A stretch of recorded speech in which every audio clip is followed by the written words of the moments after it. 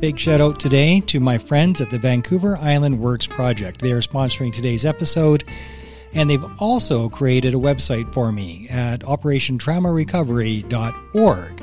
So kind of them and so generous. A fantastic company I invite you to go check out at viwproject.com. Their suite of services includes consulting, training, mentorship, web services, and digital marketing. So if you need a kick-ass website, go check them out. viwproject.com, Vancouver Island Works Project.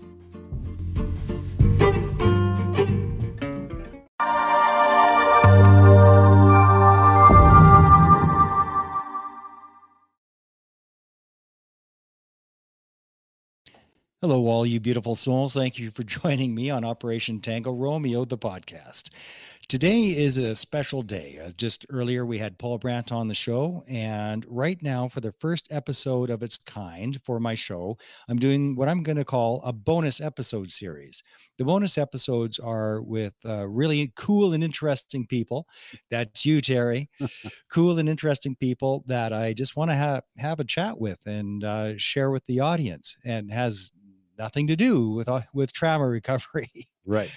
And so back on the show is Terry Grant, otherwise known as Man Trekker. How are you? It's good to see you, brother. Yeah, it's good to be back. Thanks so much for coming on again. The show that we did was by far my top performing good. episode, and some of the comments on it were hilarious. That was quite a few years ago too, wasn't it? Yeah, it's a few, brother. It's a few. One of them was like, well, where's his hat? Like, the dude's wearing headphones. Like, what do you want me to do here? Yeah, you got to take your hat off anyway. So yeah, that's it. And the show's been off for 11 years. Yeah, we've been done for 11. Do people still recognize you? Yeah, I still get quite a bit. Yeah. I guess now it's out on Amazon Prime or something like that. So is it? Yeah. So there's episodes on there you can watch now. And I think they're still all on YouTube. Oh, okay. You tune into that, you can watch it. Like the full episodes on YouTube? Yeah. Oh, is that right? They used to be. I don't know if they still are or not. Out of all the episodes, like, which ones got the best ratings? Are there a couple that are standouts? I never got any of the numbers or stats from all the different shows. I just knew that every year the ratings were going way up. Well, you did 6 seasons, right? Yeah. And about how many episodes per season? We did 59 in all. Like some years we did 8, some years we did 13. So it varied every year. Out of those 59, are there any real standouts for you? All of them. There's a few. You had a ball. Oh, I had a blast. It was so good. I got to see some cool country that, cowboys, as you travel around ranch to ranch, you get to see a lot of neat country, but I got to go all over Canada and a whole bunch of the states and see some amazing country that you never would have seen unless you were on a horse. So yeah, it was pretty cool. Pretty cool. Met some great people. And any locations that really stand out for you? Everywhere was really cool. I was getting a little sick in Northern Ontario. We filmed there every fall, and just because of the colors and stuff. And it's kind of a grumpy country on horses. It's not real fun because the shield. Yeah, it's rock and swamp and trees and cliffs and stuff, and it was tough on horses. So I was getting to where it was like, yeah, okay, I like going there, but for the people and stuff, but the country really wasn't doing it for me anymore. Yeah. Colorado was pretty interesting. I didn't notice it because I'm on a horse, but my cameraman, he was puffing pretty good, and he's the altitude. Yeah, and I didn't realize we were that high, and because I'm looking up and there's tree line, and I'm thinking, okay, that's 6,500. We got to be around 6, and we were more like 8,500. Oh, okay, you're my up there. Cameraman was, he was sucking wind pretty bad. Was he a smoker? No, God, no. He did adventure racing. So he was in good shape. He must have been in insane shape because he's keeping up with the contestants, carrying a big ass camera. Well, yeah, there was 2 cameramen with the prey and then one with me, and my cameraman was just a little guy, and he did an adventure racing, and everybody said, you must be in amazing shape keeping up with them horses, and he says, well, not really. He says, all day between 7 in the morning and 7 at night, we go 20K, maybe 15 to 20K, And he says, if I'm not working, I jog 10K before breakfast. So walking 15K with this 12-pound camera is really not a big deal. Not that big of a deal. So, but there was different country kind of kicked his butt too. And, lots of ups and downs and stuff. And if we had long tramps around somewhere, if the prey, went across a lake and I had to go around the lake, quite often I'd grab his camera and set it on my saddle horn. He'd just jog along behind us. Okay. And when something was going to happen, I'd just hand him back the camera. And then you're good to go. Yeah. Yeah. So it saved him a little bit of time, and he could just jog along behind us, and he didn't slow me down, and we didn't change anything or nothing happened different. So have any dangerous close calls in all those episodes? Well, I guess the worst one, her name was Kathy. No, we ran into a few bears. The prey had down in that southern Alberta part, they were followed by a cougar. Oh. But that's all on video and stuff like that. And we had lots of bears up in the Yukon when we were filming. There was lots of times where the bear tracks were on top of the prey's tracks, which I was following. And there was times we could smell the bears, but never got to see a big grizz up there. But I know I was within probably 20 yards of one at one point. Yeah, they get a bit stinky. You can smell them sometimes. God. Oh yeah, you can smell them all the time. And did you see a Bigfoot in all those episodes? Not one. God damn it. Not one. I had I don't know if I told you last time I had. Yeah, that's where I was going. The boat. Yeah. I was doing a charity thing in Calgary, and the guy came up and he says, yeah, me and my buddy over there, we bought a boat. And he says, what do you think of it? And I said, I don't know. I haven't been on it. He says, well, you're supposed to be working with these two people. And he said their names. And I said, no, I have no clue who they are. He said, well, they said you were on the boat and they were going up and down the west coast of the States and Canada. Whenever there's a Bigfoot sighting, you're going in and tracking them. I said, well, I'd love to see your boat someday. And he grinned and shook his head, and then he walked over and talked to his partner. And I said, can I go with you when you confront these guys? And they went, no, it's not going to be pretty. We don't want witnesses for what we're going to do to them. Exactly. So yeah, it was a few years after that I met him again, and he says, yeah, we had a little chat with them, and they're not on the boat anymore.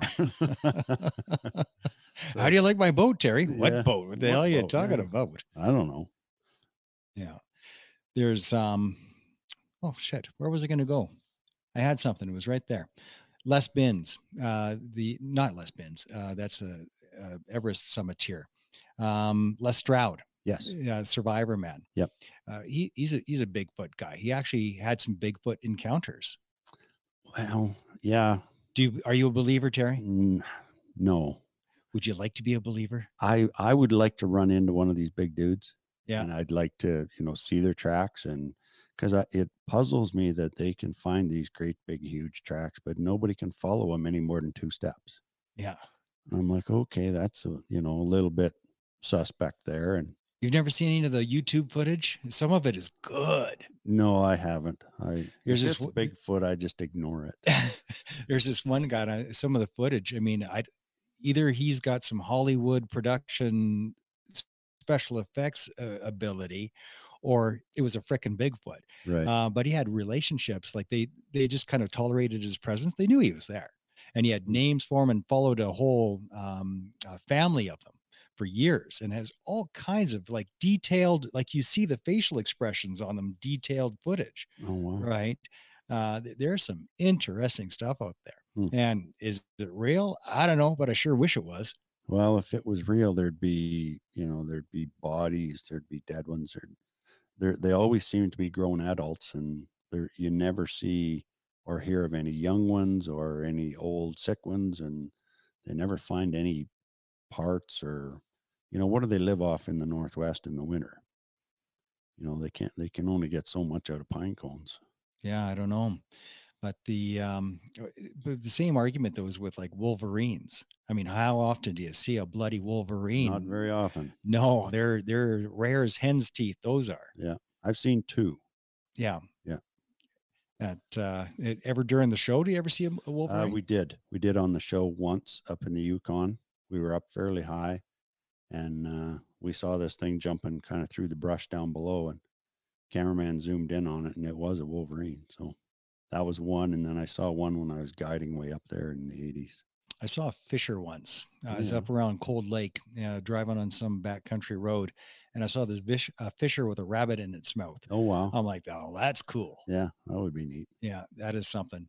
Do you have any cool wildlife encounters where you see like a duck getting grabbed by a raptor? No, nothing like that. The one thing that did surprise me, we were filming up around Smithers with Mark, my guide, and there was a little wee, probably a year and a half old black bear. Came running out of the bush, looked at us, and jumped down off the road and then went up a tree. And the horses stood there probably 10 yards away from this bear, and it ran up the tree, and they're looking at it, and it's like big deal. And the horses started to eat grass, and we were watching it and stuff, and everything was fine until that little bear started to come down the tree. Then the horses absolutely freaked.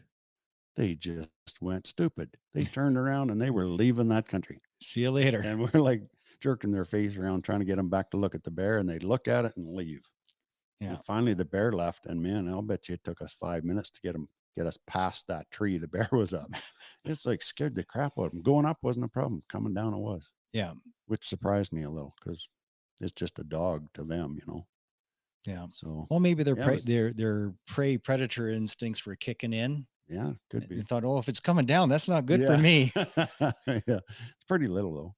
But we ran into quite a few black bears, but they were, black bears are a little more timid than the big brown guys. Know anybody that's ever had to fight one? A black bear? Yeah. No, I met the one girl that was mauled by a grizz up north last 2 years ago. I've talked to her 2 or 3 times. I haven't met her yet. And I know another lady used to hunt with her husband. She got mauled by a grizz 10, 12 years ago down south. But nobody that's been attacked by a black bear that I know. I think that for backcountry, we should be able to hold a revolver on our hip like they do in the States. You know, there should be and there is a special license to do exactly that if you're a trapper. Yeah. But do you know, have you ever heard of anybody else that can get that license for doing backcountry? There's outfitters that do have those licenses. It's pretty rare. Yeah. But I think all outfitters should have the right to carry one because, a horse breaks its leg. What do? Club it with a stick? You got to put it down to be humane about it. And I think all outfitters should be able to have a gun under their arm. And I don't care if there's a special course on how to use it or whatever. Yeah, that's cool. That's fine. That's part of the rules. But I think all outfitters should be able to pack one.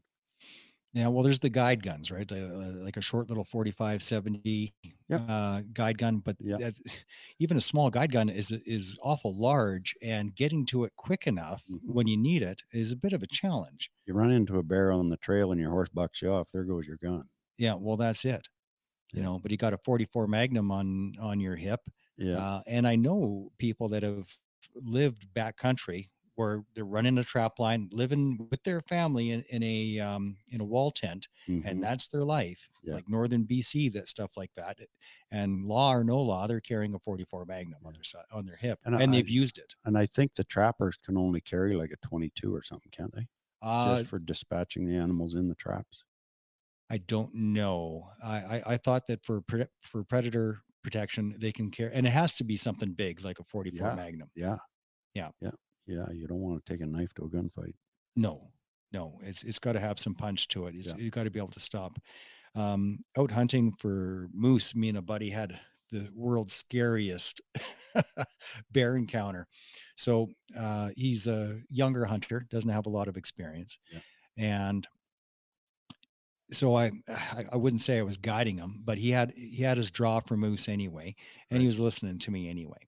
And no, he doesn't know what it was. There's a lot of shithouse luck that was going on there. Yeah. So quite often there is. Yeah. Put him on a moose like right off the bat first morning. I'm like, well, that doesn't happen every day. No. That's pretty damn sure, and a good one. He had a nice track on him, and leveled up, dropped the moose, didn't kill it. Like, son of a bitch. And the deadfall up around Cold Lake was unbelievable. Yeah. So going 80 yards might as well have been 10 miles. Yeah. And like Man Tracker was not going through there with his horse, I'll tell you that. So I got up to it. Ended up dispatching the moose because it was still suffering, Yeah. So I finished it off. And then we took shifts processing it. And Yeah. I showed him how to do it because he wasn't too sure. Right. And as we're opening up the moose, and I'm sharpening my knife, my buddy, who's 6'6", he's a big dude, goes, Mark, look. Terry, this is going to sound like a fucking fish story, but it ain't. I turn around, there is a 7-foot bear right behind me, like 20 feet. Yeah. Like right there, standing up, going, that's a nice moose. I think that's my moose now. Yeah. And like, oh my God.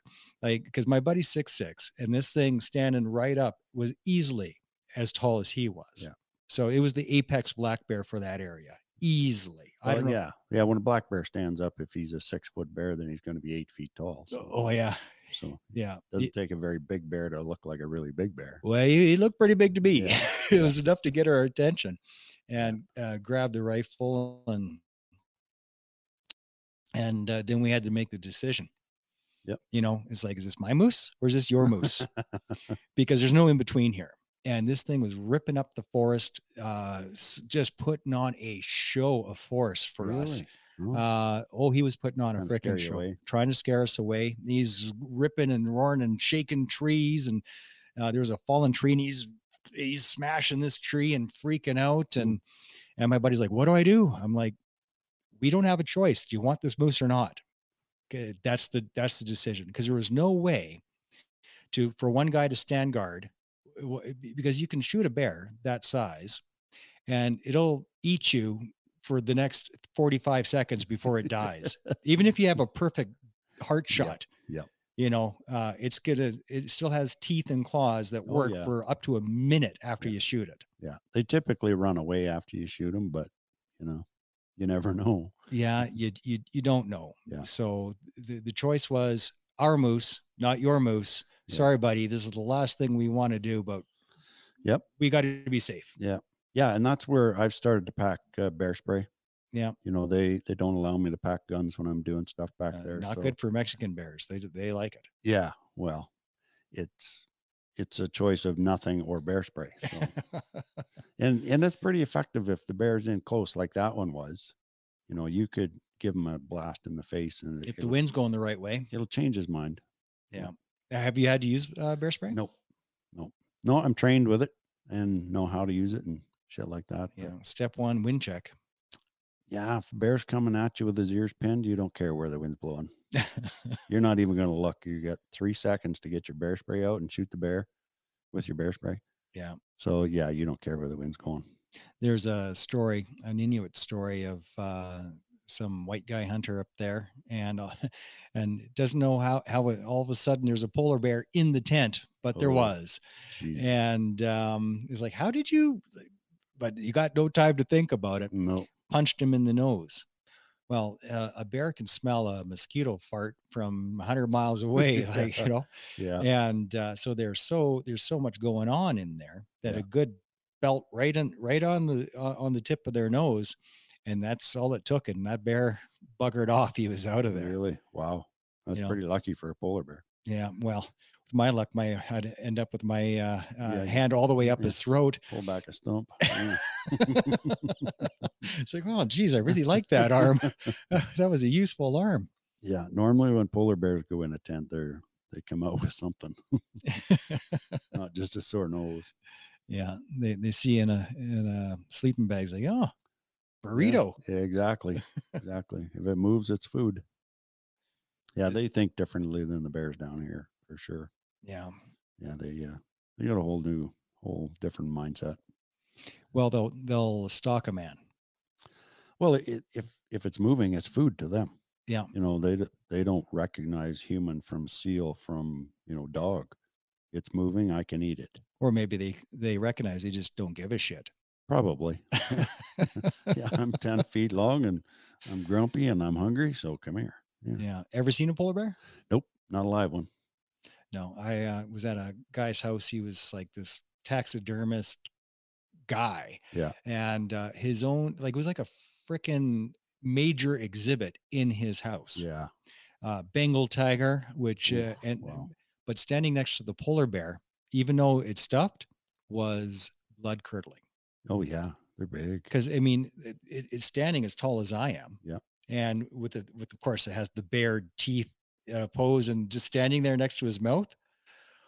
Oh dear Lord! Yeah. Even a dead one was Oh horrifying. yeah, they're nasty. It's not like a Coke commercial at all. No. No, that's not it. That. Um, how's the pandemic for you?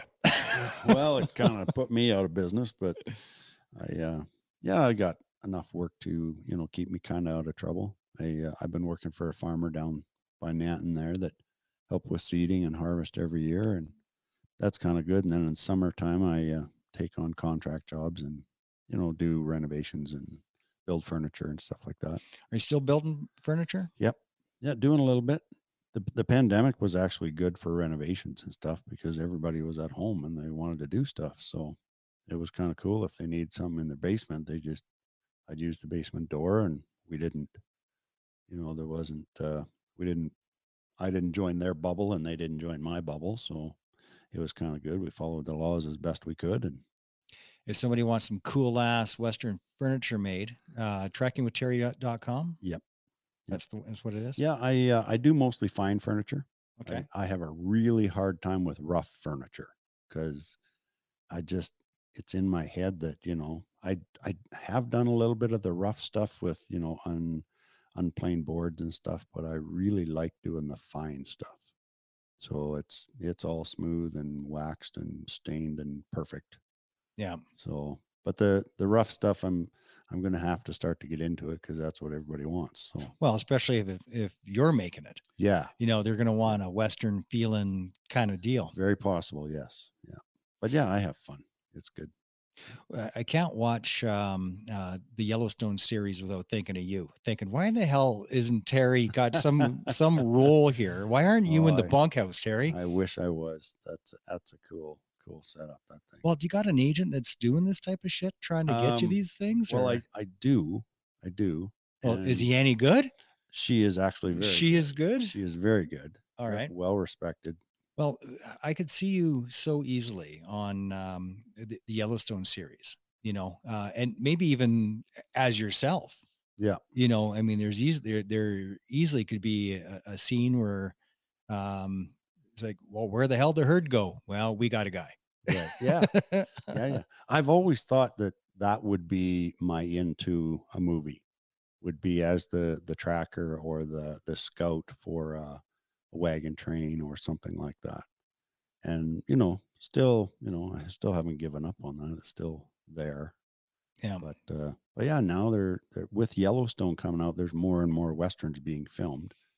I think last year there was 3 or 4 being filmed in Alberta, Westerns. So yeah, I guess the chance. Have you been in a movie?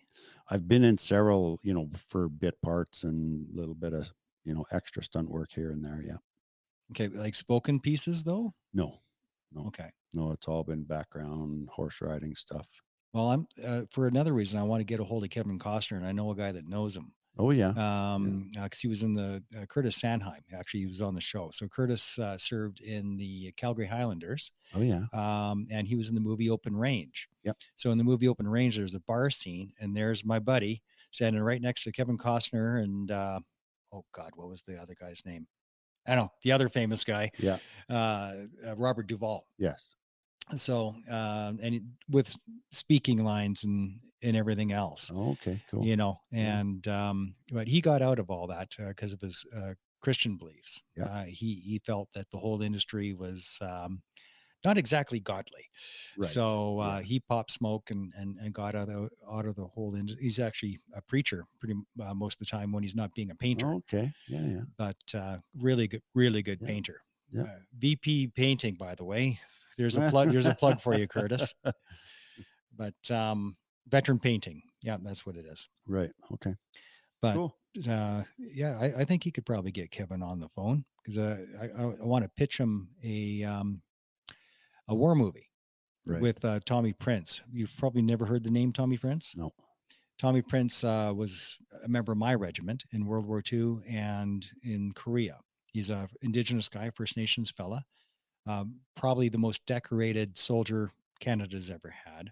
Oh, okay. And despite his, like, the guy's legendary. We've named parade squares and drill halls after the guy, Right. right? But Canadians don't know him. Right. Yet Yeah. he's like this superhero level super soldier Right. who died drunk and penniless on the streets of Winnipeg. Ooh, Absolutely horrendous. bummers. Yeah. Yeah, a national shame. Yeah. A national shame that this Yeah. hero was allowed, was not helped and supported, and that after all he did for this country. Yep. So would love to do a movie about it because the guy is legendary. Right. Yeah. Yeah. Those would be cool movies. Yeah, it would be good. The movie industry here in Southern Alberta has really been hopping. It's been going good. The last 2 or 3 years has been nuts. In Okotoks, High River, Tin Star was doing a bunch of shooting both in High River and in Waterton. Oh, yes. And then they blended the two. So they okay. put mountains in High River. It's like, that's Yeah. some cool movie magic. Yeah, I did a bit of work on that that TV series they're doing around here, The Last of Us, in January. What'd you do with for them? I was riding as a SSE, Special Stunts Extra. Okay. So there was 6 or 7 of us on a horseback and riding across, different places and down the main street of this starting to be rebuilt town, which was done in Canmore. Pretty cool. Yeah. And the same thing with that, they built big gates, and when they open up the gates, then they showed the mountains and stuff behind them, which are there. And we did some stuff out on the field and on the Morley Flats there, and they needed to put mountains in the background. Well, all they had to do was turn the cameras west, and there's almost the same mountains. So it worked out really good for them. It was pretty cool. The Revenant would have been a hell of a movie for you. Yeah, it would have been good. It's right in your backyard. Yeah, I know. Oh yeah, and Unforgiven was right, Longview country, and what's the one you were just talking about with Costner? I didn't know Unforgiven was around Longview. Yeah, they did a bunch of it around there. And then Open Range. Open Range, yeah, it was done right there near Longview. Oh, yeah, just south of there. Yeah, that space movie was Okotoks and Longview. The one with Matthew McConaughey. Hey. Yeah. Interstellar. Yeah.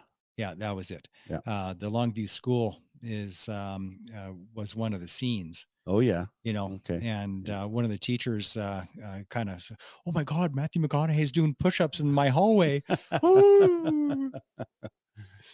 Yeah. And then the Ball Diamond, there's the Dog Stadium, just behind Dog Stadium. That Ball Diamond was the Ball Diamond from that movie. Oh, okay. Yeah. Yeah. So a lot going on around here. Yeah. It's been good. I'm surprised the last 3 or 4 years it's really picked up again.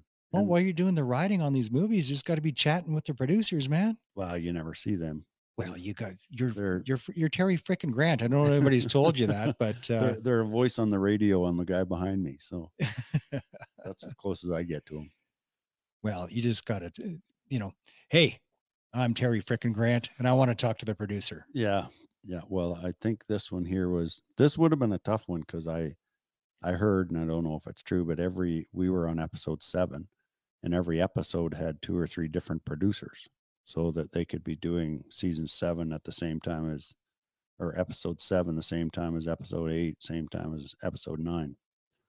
So I don't know if that works, but so yeah, you'd be really hard pressed. You'd need to get the head producer to talk to, and yeah, that could be a little tough.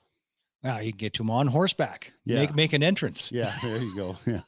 Kick the other 8 guys off their horse, and then you can ride in. Yeah. Do you have a chance to get on the horse as much anymore? I don't ride near as much. No, I'm too busy making a living. Yeah. You got to miss it though. Oh, I do. Yeah, it's always good. I actually sold my horse this fall because I haven't been riding it, and with the price of hay and stuff and my little acreage, I had no grass. So I thought, I'm not going to buy hay for a horse I don't ride.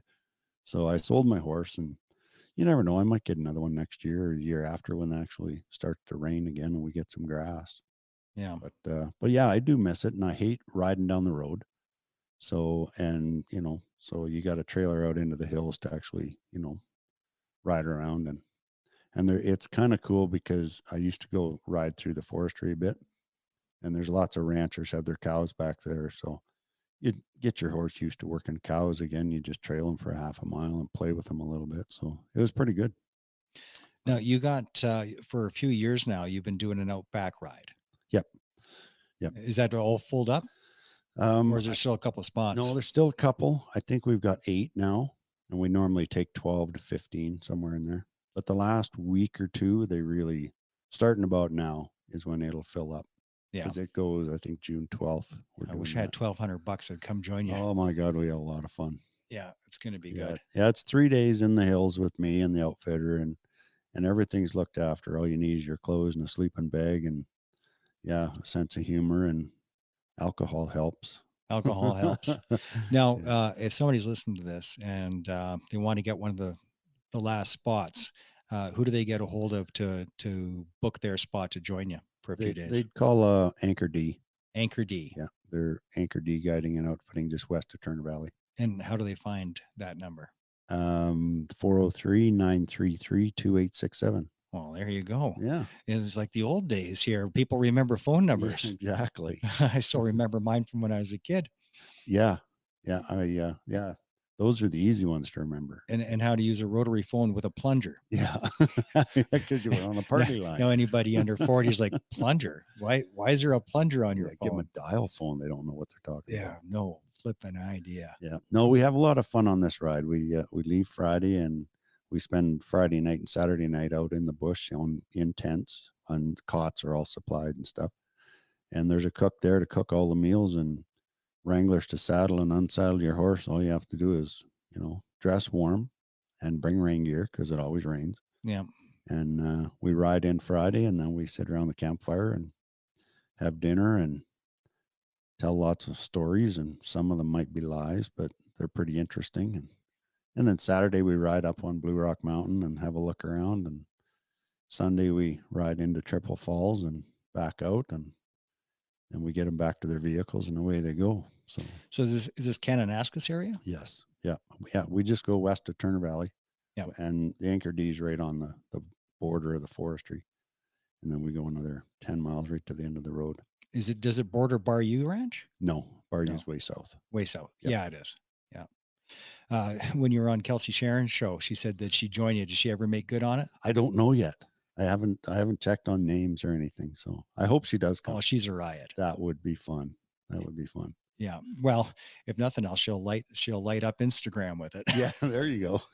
And well, the good thing about it, there's no service back there. Yeah. So you might as well leave your phone in your car.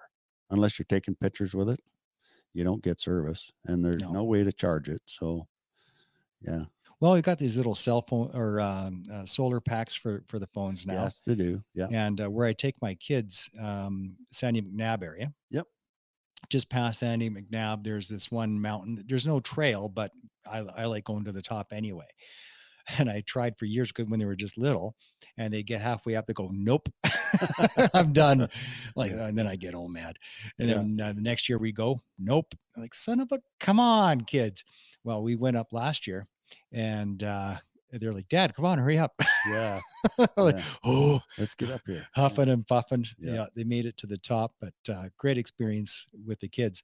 But no cell service till you get to the top. And then when you get to the top, you can see Calgary. Sure. It's actually a pretty neat view of it on a clear day. It would be, yeah. And you get perfect cell service when you get to the top. Yeah. Well, there might be cell service on top of some of the mountains we get to, but mostly they're just taking pictures. They don't care. Yeah. If there's cell service or not. That's what some of them get there for, is to not have cell service. Yeah. There's a spot past where I'm talking about that takes you to a falls. You go across a bridge, and lots of people are on horse there. Have you ever done that one? Probably. Is that into Dyson Falls? Or Sheep River Falls? It's Sheep River. You don't have to go across a bridge. It's before Elbow Falls. Oh, that's Bragg Creek, west of Bragg Creek. No. So Sandy McNabb, because that's a dead end. Yep. That one. Yeah. So before the campground, Before the Sandy McNabb No, campground? no, no. After Sandy McNabb Campground, before Blue Rock Campground on the Yeah. left-hand Yeah. side. See, You got to go across the river. yeah, you can stop at the Sheep River Falls, but you just walk to it. And Dyson Falls, you have to go across a bridge and turn left. And That's probably the one Yeah. then. Yeah, that is yeah, the it's, one. it's 'Cause a you, mile or so down. yeah, you yeah. go across the bridge, you turn left, and I've hiked that one all the way back to the falls at the back of it. Yeah. That's gorgeous. Have you Yeah. rode that though? Oh, yeah. Yeah, we hunt back in there. You go past the falls and go another couple of miles, kind of southwest, southeast. For elk? Elk and moose and mule deer. Yeah. Yeah, it's good country back there. That'd be a bit of a hike for hiking, yeah. For hiking. Well, for bow hunting, that would be quite the grind. Yeah. Do you still get out every year for hunting? Oh, yeah. Yeah, I still get out. I'm trying to get out more with some of the family members now, because I got 2 or 3 great nieces and nephews that are getting old enough to hunt, and Yeah. I'm trying to work them into my time and me into their time, and so far it hasn't worked. But Is that area all draw? No, there's general there for elk. For mule deer, it's all draw. I think that's all 6-point for elk. And It's then all and then forestry. open for whitetail probably. Yeah, pretty much everywhere's open for whitetail. Yeah, because they're so damn hard to get. Well, there's so many of them. Yeah. Yeah, back there. There are lots of whitetails in the ranch lands. There's getting to be more and more mule deer. You know, I think the Fish and Wildlife has done a pretty decent job on managing that part of it. Down south with the CWD, they're going the route that if there's no deer out there, they won't have CWD. So they opened up the one zone. I do mentored hunts with kids down in the pass every year, and the area that we take the kids out to had so many deer that we were just about guaranteed every kid would, harvest an animal if Oh, they wow. wanted to. If they don't want to shoot, that's fine. We take the bullets out, we line them up and say, okay, pull the trigger. It's going to go click. They line it up and they go click, and it's like, there you go. You could have shot that deer, but you didn't. Your hunt's done. And if they want to harvest it, then they can. But last year, we didn't do it because of COVID, and they opened it up, and everybody and their brother got 2 tags Is that right? for mule deer does. So, and the people that live down in the pass, they went out hunting, and it's like, we can't find one. So it could be a little skinny for the kids this year, but we'll see. Well, the animals know the hunting regs better than the fish cops do. Yeah. But there was so many, like 5-6 years ago when I started doing the mentored hunts down there. My gosh, you were kicking them out of your way to make the hunt last more than an hour for the kids, because we wanted them to kind of work, get up and down a few hills and sweat a little bit, and not make a good stalk, and then have the wind change and have the deer run away. And we wanted that experience. And there was so many deer. It's like you'd have to step on a branch or something when you're 50 yards away and scare the deer so the kid couldn't shoot it. Yeah. And then, and now I guess there's not that many deer there. So it could be a little tougher on them. So it's all right. People don't understand, like the anti-hunting crowd. I understand where they're coming from, but they just don't get it. Yeah, I agree. I totally understand their point of view. Yeah. But they need to do a little more homework and find out why we hunt. Yeah. It's not just to go out and, bloodthirsty bunch of men with guns killing things. Which is how it's always depicted in Yeah. cartoons, in media in general. Yeah. That's exactly how it's like, yahoo, I got me one. And that's not what it is. No, not at all. It's reverence. It's taking responsibility for the meat that you're eating. It's taking responsibility for the life that you took. Yeah. It's harvesting enough animals to keep a sustainable group, without. And the ecology of it. And I'm a firm believer that, even rabbits, every 7 years, they get overpopulated and they get this bug and they all die off. Then they start over again. And I'm a firm believer that CWD is exactly that. So what's CWD? Chronic wasting disease. Right. And it's primarily in mule deer, and it's going farther west every year. It keeps coming west. They keep adding zones, and you have to submit the head, so they test it. And I'm a firm believer that this thing is caused by overpopulation of the animals. Well, that's what they would say too. People don't realize that there's an actual shortage of hunters. Oh, not now. There isn't. Oh, Well, there is for, let me qualify it then.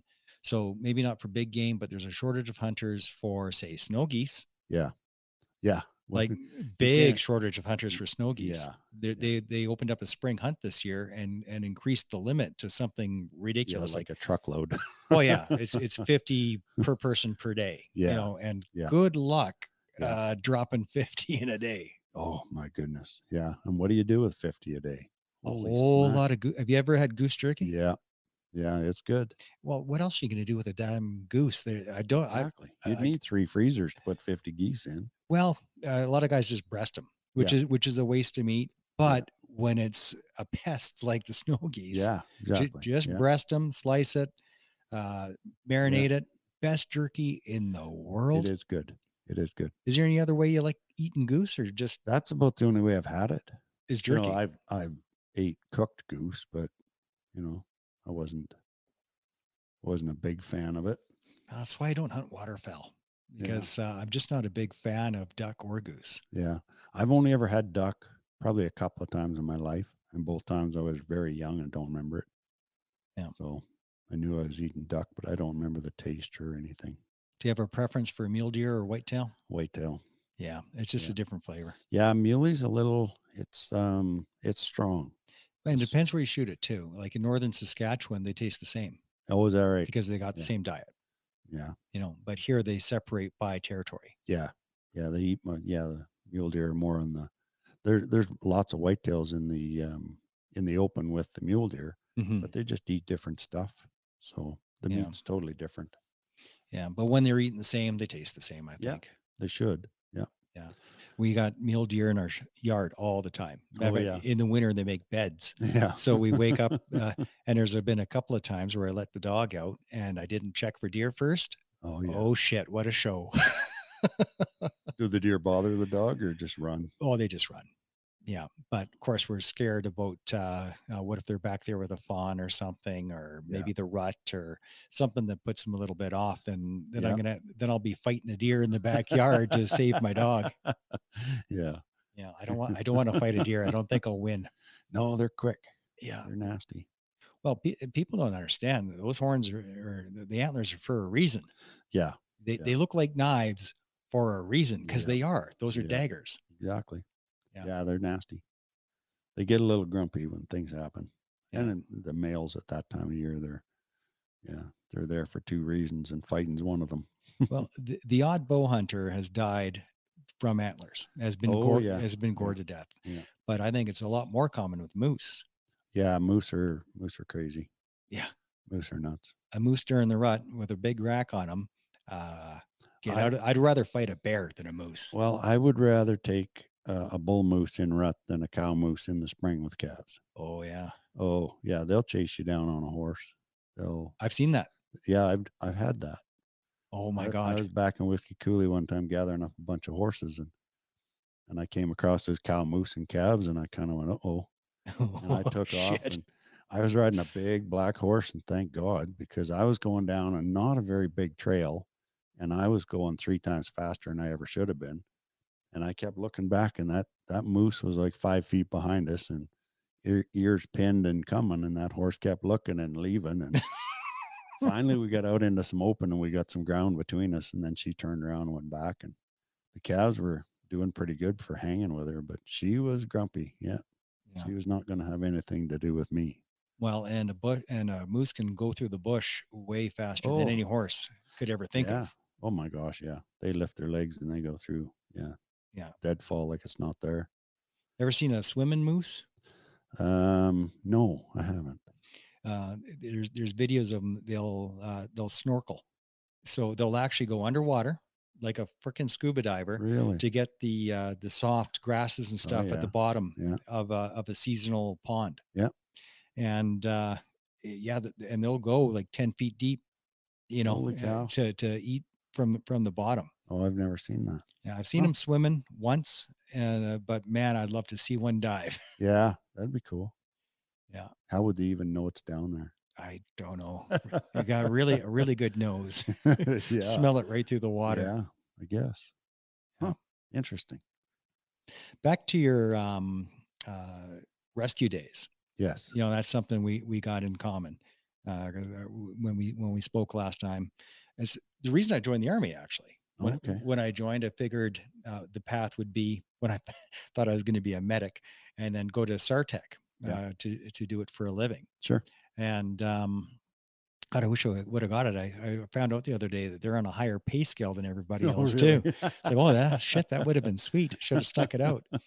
But I ended up doing search and rescue, cliff and aerial rescue. Yeah.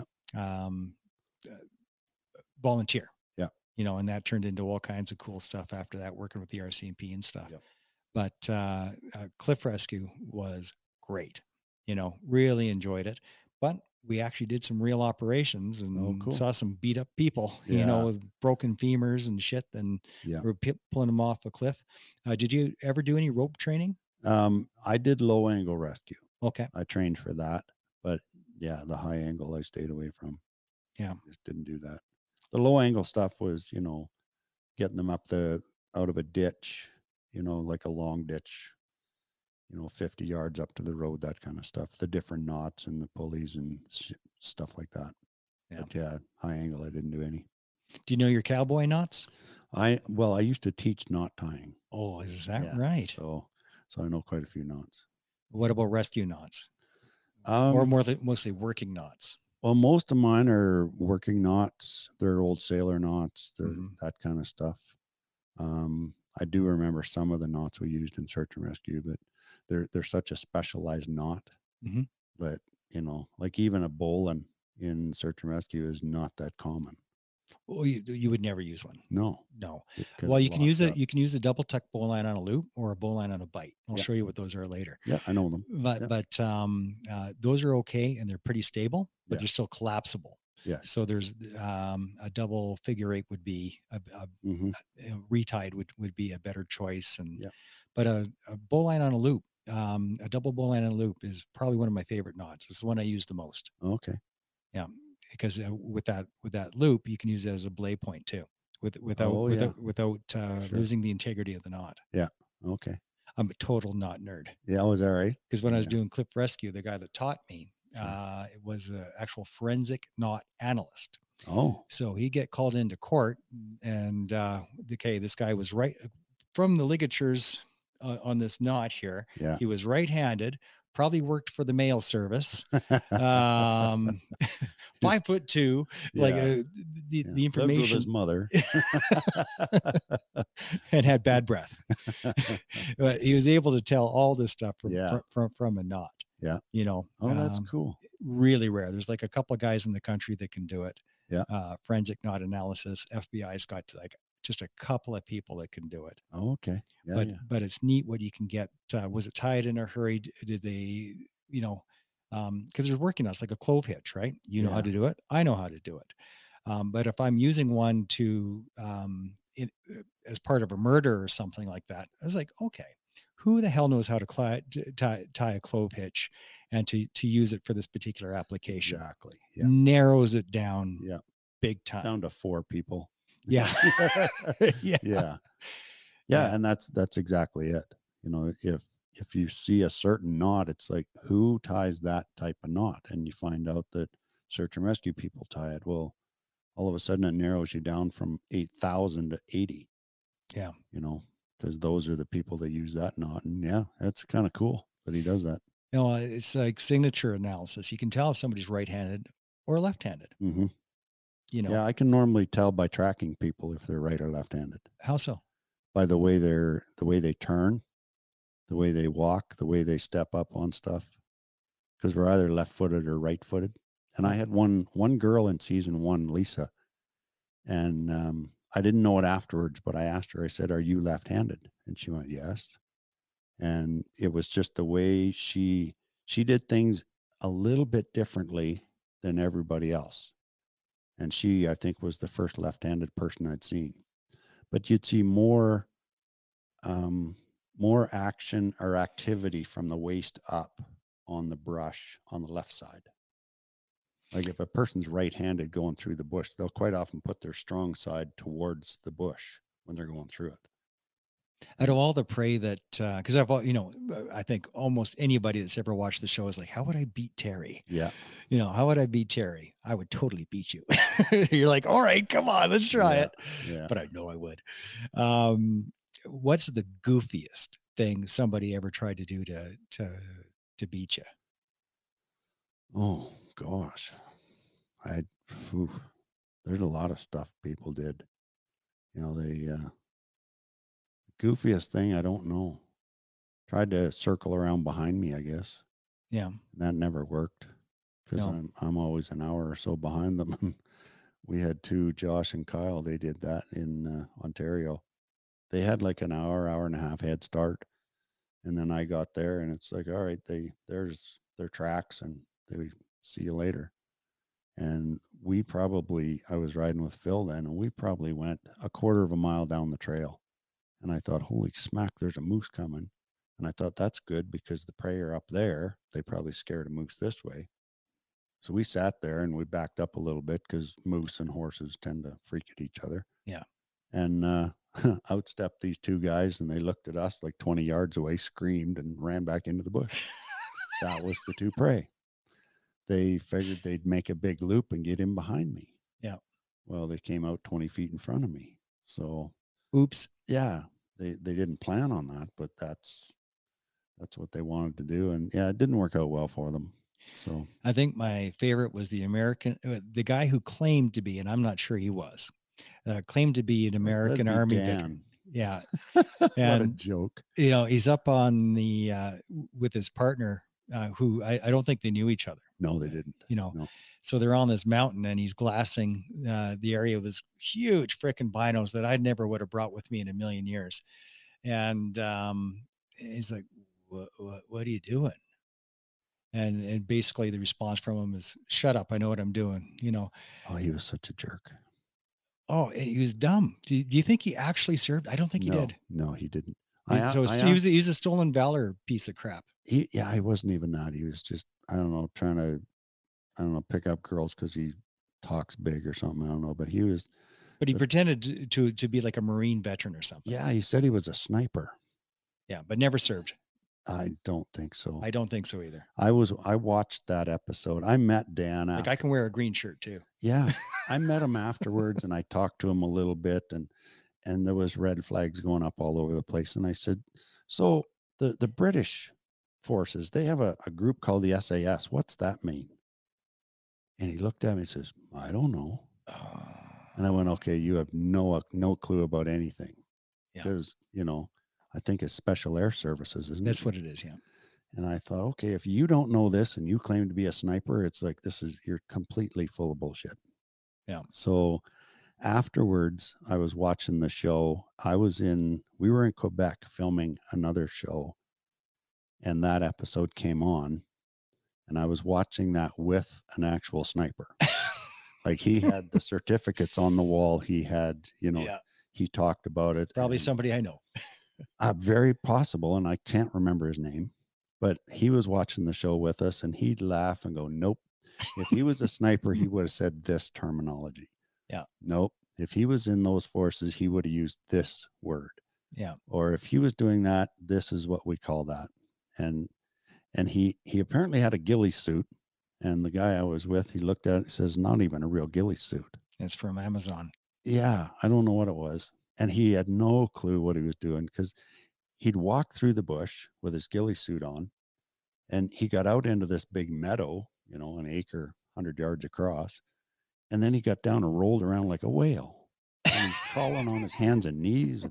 And Jared, his partner, is walking behind him going, and he's looking at the camera going, I don't know what he's doing. And I rode out and I looked at this, and the grass is laid down for 3 feet. I don't know what he was doing. It showed on the show afterwards what he was doing, and he was rolling around. And I'm like, dude, the ghillie suit, you use that to hide, not to roll around in the grass and stuff. And yeah, he was a bit of a joke. So yeah, that was, I think Neil was my guide for that. That was out by Invermere. Were contestants allowed to move at night? No. So what was the rule of when you're allowed to? Is it sunrise to sunset? Well, the cameraman, everybody thinks that they were forced to stop. The cameraman could only carry so many batteries and so much film. And when they ran out of film, they're like, dude, I'm out of film. So find somewhere to camp. Oh, okay. And they tried to get the cameraman would kind of say, give them the map. And if they could get them to halfway roughly, then they'd say, okay, great. But they told them that beforehand. Like, So the we'd prey like the you prey to would get- always have a map of where the target was. They got a map showing the start and the finish and a compass. They should have brought one. If they didn't, they would give them one. So it was like a proper topo map. Yes. Yeah. It's a Oh, topo okay. map with all the trails and rivers and hills and everything marked on it. And very few of them would ever have a clue how to read it, probably. Well, there was a line, there was dots on there that, it's kind of like, here's the start, here's the finish. And their maps would have dots on it saying waterfall, cabin, whatever. So they got a little information. Mm-hmm. But most of them, they had no clue how to read a map or anything like that. But when the cameraman said, okay, I got 10 minutes of film left, what do you want to do? They're like, oh, okay, let's go to this cabin. So they would film them talking about the cabin and show it on the map, and then they hopefully get to the cabin. But lots of times the prey would just say, can we stop? Cameraman's like, sure, it's good. And they drop their packs and they'd stop right there. One of the reasons they didn't film at night is because all the cameramen took their cameras and their film, went back to their hotel's room, charged all their batteries, got new tapes and all that stuff, and they'd come back in the morning. And one pair of cocky kids, they said, well, what if we go to the finish line? They said, well, go ahead. But tomorrow morning, we're going to go get you at the finish line, bring you back to here, and then film you going to the finish line. They went, oh, so we'd have to do it twice. They said, if we don't get it on film, it didn't happen. Yeah. So they kind of went, oh, okay. And a safety thing. Most of them couldn't navigate in the daylight. So navigating at night was not an issue. So, yeah. Yeah. It was cool. They never told me any of that stuff till, God, probably season 6. There was a couple of contestants, I remember, in one of the episodes. I remember you yelling at them because they were spooking the horses. Like they're like you're about to throw the rope on them, and they were doing something that was spooking the horses, and you gave them shit. Yes. Yeah, because I told them, you do whatever the hell you want to me, but leave my horse alone. I forget who that was, but I remember. Well, what was happening there? I don't remember exactly what the hell. I don't remember either. I don't remember. I'd have to go back and watch some of them. It's almost like he was like shaking like he was trying to spook the horse. Yeah.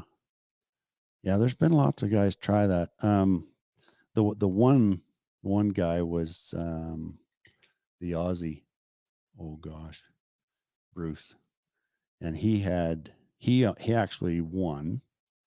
Did we catch the girl? Bruce and Sabrina. I think we caught Sabrina, and Bruce made it to the finish line, and he was pretty good with whips. He did shows and stuff with whips. Oh, okay. And he was an Aussie, and I remember it was my guide. Gosh, he's from up there. Last name's Floyd. Anyways, we come out of the bush and we're sitting there, and he's doing his interview and stuff, and then he looks at us and he goes, "There you are." And he pulled out his whip and he started cracking. Is that your best Australian accent? Is that what you got there, Terry? No, that's it. But he started cracking this whip, figuring our horses would go nuts. Oh shit. And our horses just stood there and looked at him, and he walked right up. He was snapping that whip probably 15 feet in front of them, and the horses just stood there and looked at him. And he looked at us and said, "That was my escape plan right there. If you guys got close, I was going to start popping these whips and scare your horses." He says, obviously that wasn't going to work, but he won anyway. So yeah, he's a goofy bugger, that one. You're not Croc Dundee, buddy. No, but he was close. Yeah. Yeah, he was goofy. He didn't use insect repellent, and he knew lots of natural herbs and stuff like that. So it was pretty cool. Any broken legs and arms from the contestants? No. Brock ended up with a great big blister on his heel because he wore his work boots Oh, and didn't tighten them up, which we never do. Um, God, Kendall, I think she hurt her knee somehow, but I think it was an old injury that just was overstressed. Other than that, I don't think there was even a sprained ankle. Lots of bruises, cuts. How about and you? Did you ever scrapes. come off the horse?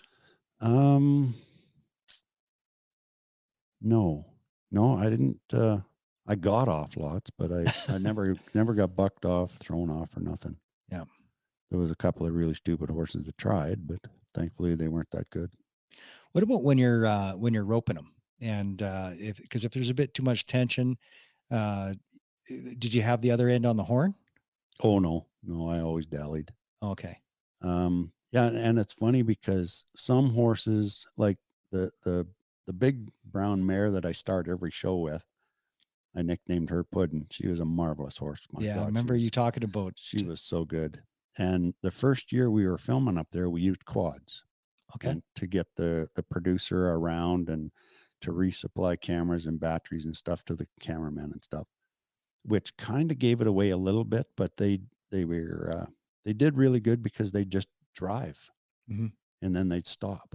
Then they'd drive for 5 minutes and stop. So I never knew if they were talking to the prey or having a pee or looking at the sights or whatever. And the one the one guy on the quad, he kept getting stuck. And I'd ride by and I didn't know if she was rope broke or not. And I'd ride by and I'd just drop the rope over the handlebars. And I'm like, okay, when I get to the other end and start pulling, give her some gas. And I'd take one dally and then she'd lean into it and I'd slip my dallies a little. So explain to the audience a dally. A dally is basically you take one wrap, with your right hand around the horn. And that kind of locks the rope on there. If you've got rubber, one wrap is enough to give you a lot of pulling power. And then if you have to, you can slip your dallies is just let some slack into the line, keep it on the horn, but let it go around the horn. And basically what that does, that tricks the horse into thinking it's actually moving and pulling. Where if you just take the rope off and ride away, the horse knows there's no pressure. If you take a dally and they hit the end of it, most horses will stop and stand there. But if you slip your dallies, they're thinking, "Oh, okay, it's just tough." And I would do that, and I did that 2 or 3 times and popped them out, and after a while, then I started roping off her, just playing and stuff, and she was really good. But the one horse I rode over in Invermere with Brock, he took off running. We pretty much had him cornered. And I pulled my rope out and I didn't know if I could rope off this horse or not. And he took off and I threw my loop at him. And that horse, and normally with most horses, same thing. You throw your rope out in front, they see it land and then they see it coming towards them and they freak and go the other way. It's exactly what she did. I threw the rope out there and I hit him. It landed on the ground. The horse looked at that and said, "I don't think so." And it took off left pretty quick. And I was grabbing for the horn to stay on there. And it finally got to the point I had to drop my rope and get off and coil the rope up and get back on. And I said, okay, I can't rope off this one. Yeah, not everybody can throw a rope. No, throwing the rope's the easy part. On a horse, you don't know if you can rope or not, then that's a little tough because you don't know what the horse is going to do. Yeah. I have a rough idea because I've trained enough horses that I know roughly what's going to happen if they're not rope broke.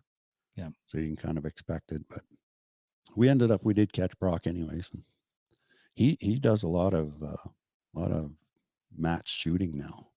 Oh, so yeah, he reloads his own and he posts a lot of stuff online. And it's pretty cool because he says I reloaded 100 bullets and these 5 are going in the same hole, and they did. Yeah. At I don't know what his yardage was, but he had all 5 of them in the same hole, so all touching. So all touching. Pretty cool. Yeah, that's not easy to do. He's doing that with the bench rest if he's putting them in the same hole though. Yeah. Yeah. Oh yeah. He's dialing that in. Bench rest gun and the whole bit. So, but yeah, he's doing well. It's fun. I keep track of. I used to, send texts to. Well, we had 118 prey, and I think there's probably 100 of them that I used to send texts to once a year, twice a year, see how they're doing. Yeah. Lately, it's been down to 10. Yeah. A lot of people just move. They go out and they move around and lose touch, or they just get busy and stuff like that. So Any of the prey become celebrities from being on the show? Able to turn that into something? um not that I'm aware of. There's some that still get recognized on the street. Yeah. Like Curtis, he runs an outfitting business up there, and by Grand Cache, and he said his business has really picked up because of the show. Yeah.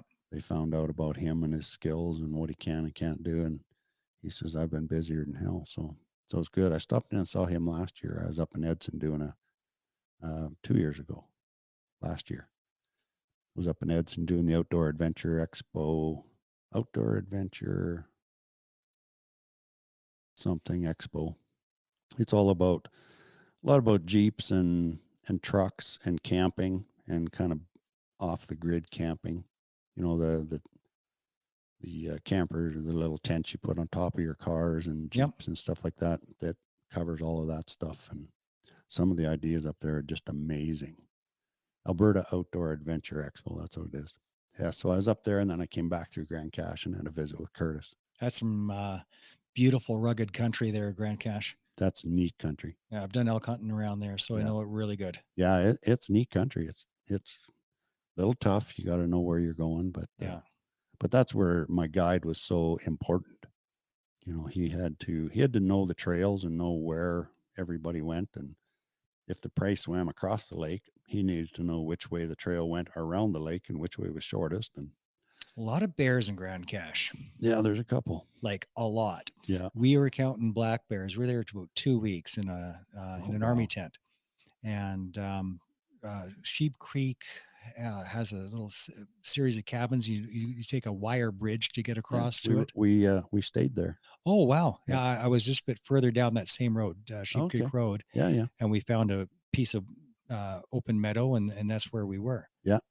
But we were counting the black bears left and right, and a lynx, and we were up at the top of one mountain, and there was 2 massive silverback grizzlies. Mm-hmm. And I'm like, well, they're right by the trail that we want to take, because we just went for it. Yeah. I'm like, I'm glad they were in a good mood, because they didn't give a shit about us. I couldn't even believe how big they looked. Being next to them. But one of the days that we split off, looking for elk, my buddy went in one direction, I went in the other.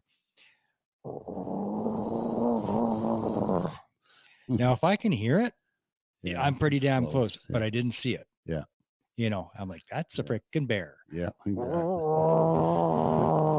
Yeah. Getting grumpy. Oh, shit. Yeah. And like, I could smell it and I could hear it. Yeah. So I had my rifle racked, and I just back away slowly. Nice bear. Yeah. Good bear. Yeah. I'm your friend, bear. Yeah, stay over there, bear. Like, how do I not see it though? Yeah. People don't understand that I know these great big critters can be freaking invisible 10 yards from you. Oh yeah. And invisible. In the Yukon, Chuck and I were riding along, and we smelled that one bear.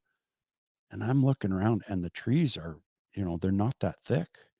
And I'm riding around, the horses snorted, and it's like they can smell it, we can smell it, and we're looking, and the breeze is coming off the left front. And I'm looking, and it's like, it's got to be right there. And Chuck couldn't see it, and I couldn't see it, but maybe it just ran straight upwind or something. I don't know. Yeah. But did you go up and over Mount Hamel? Yes, we did.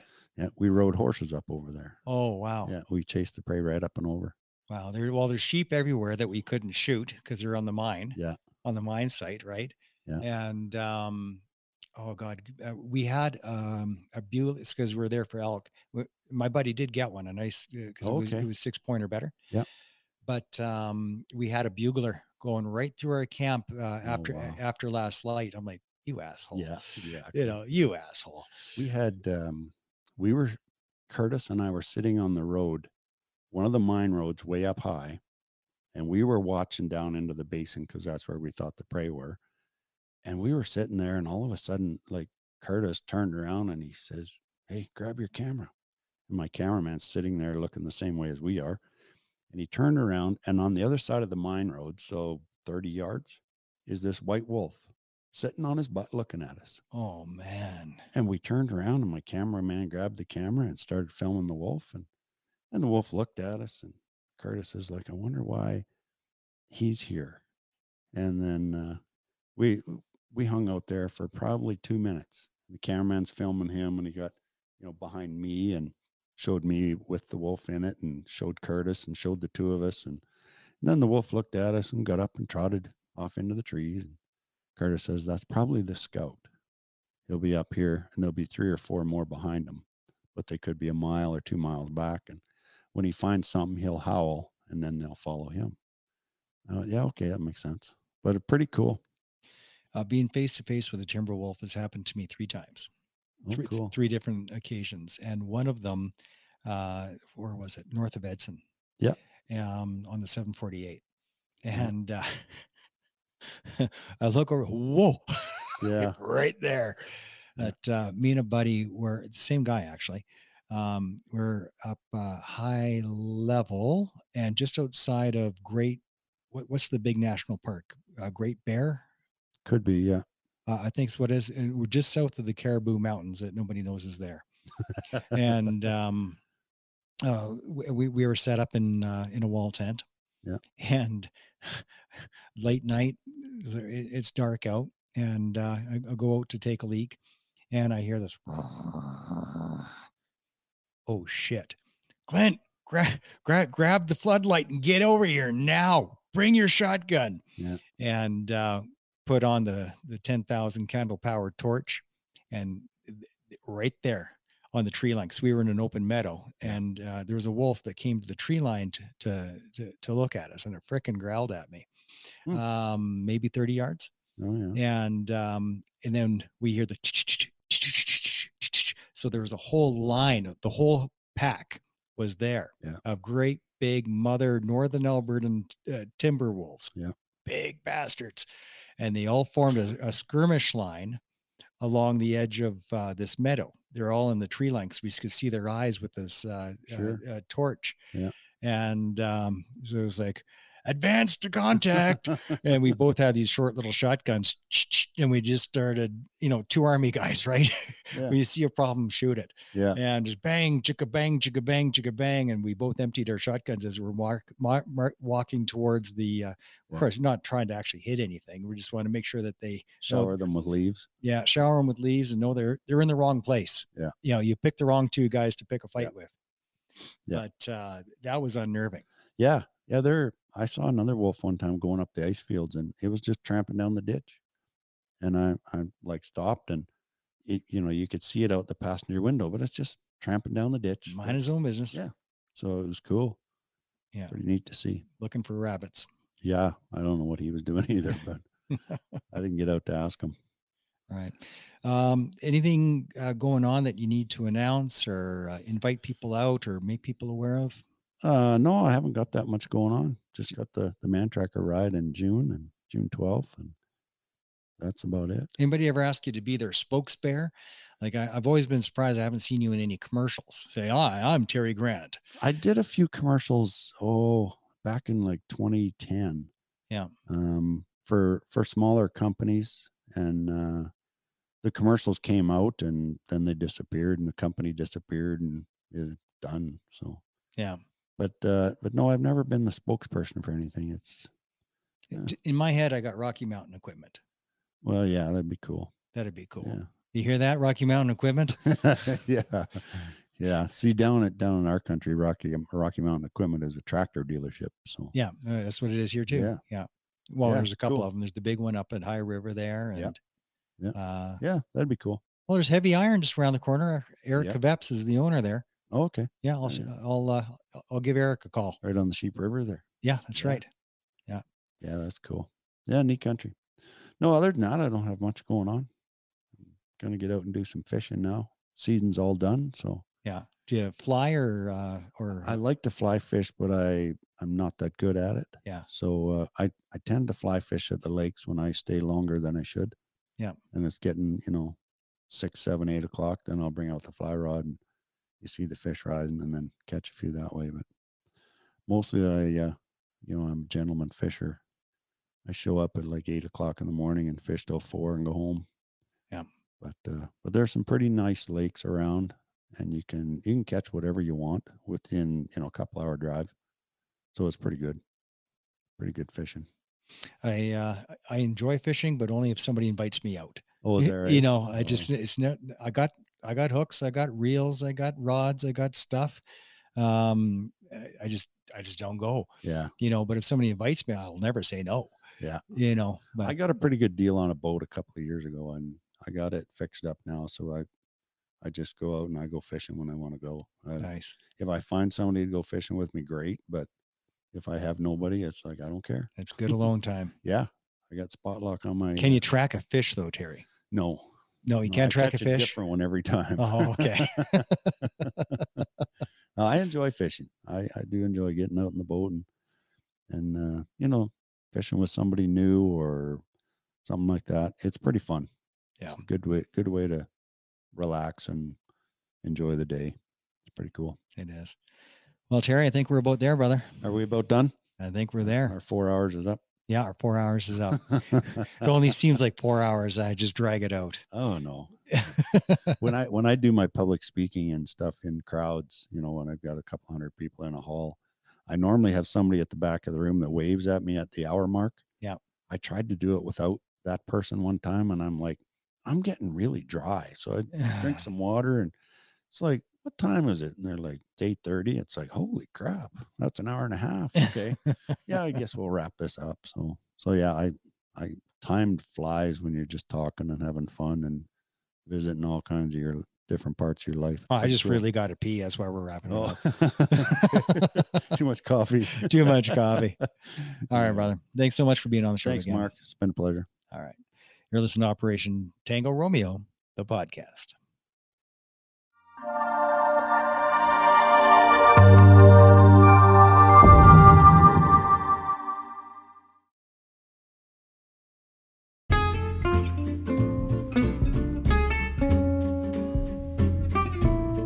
Big shout out today to my friends at the Vancouver Island Works Project. They are sponsoring today's episode, and they've also created a website for me at operationtraumarecovery.org. So kind of them and so generous. A fantastic company I invite you to go check out at viwproject.com. Their suite of services includes consulting, training, mentorship, web services, and digital marketing. So if you need a kick-ass website, go check them out. viwproject.com, Vancouver Island Works Project.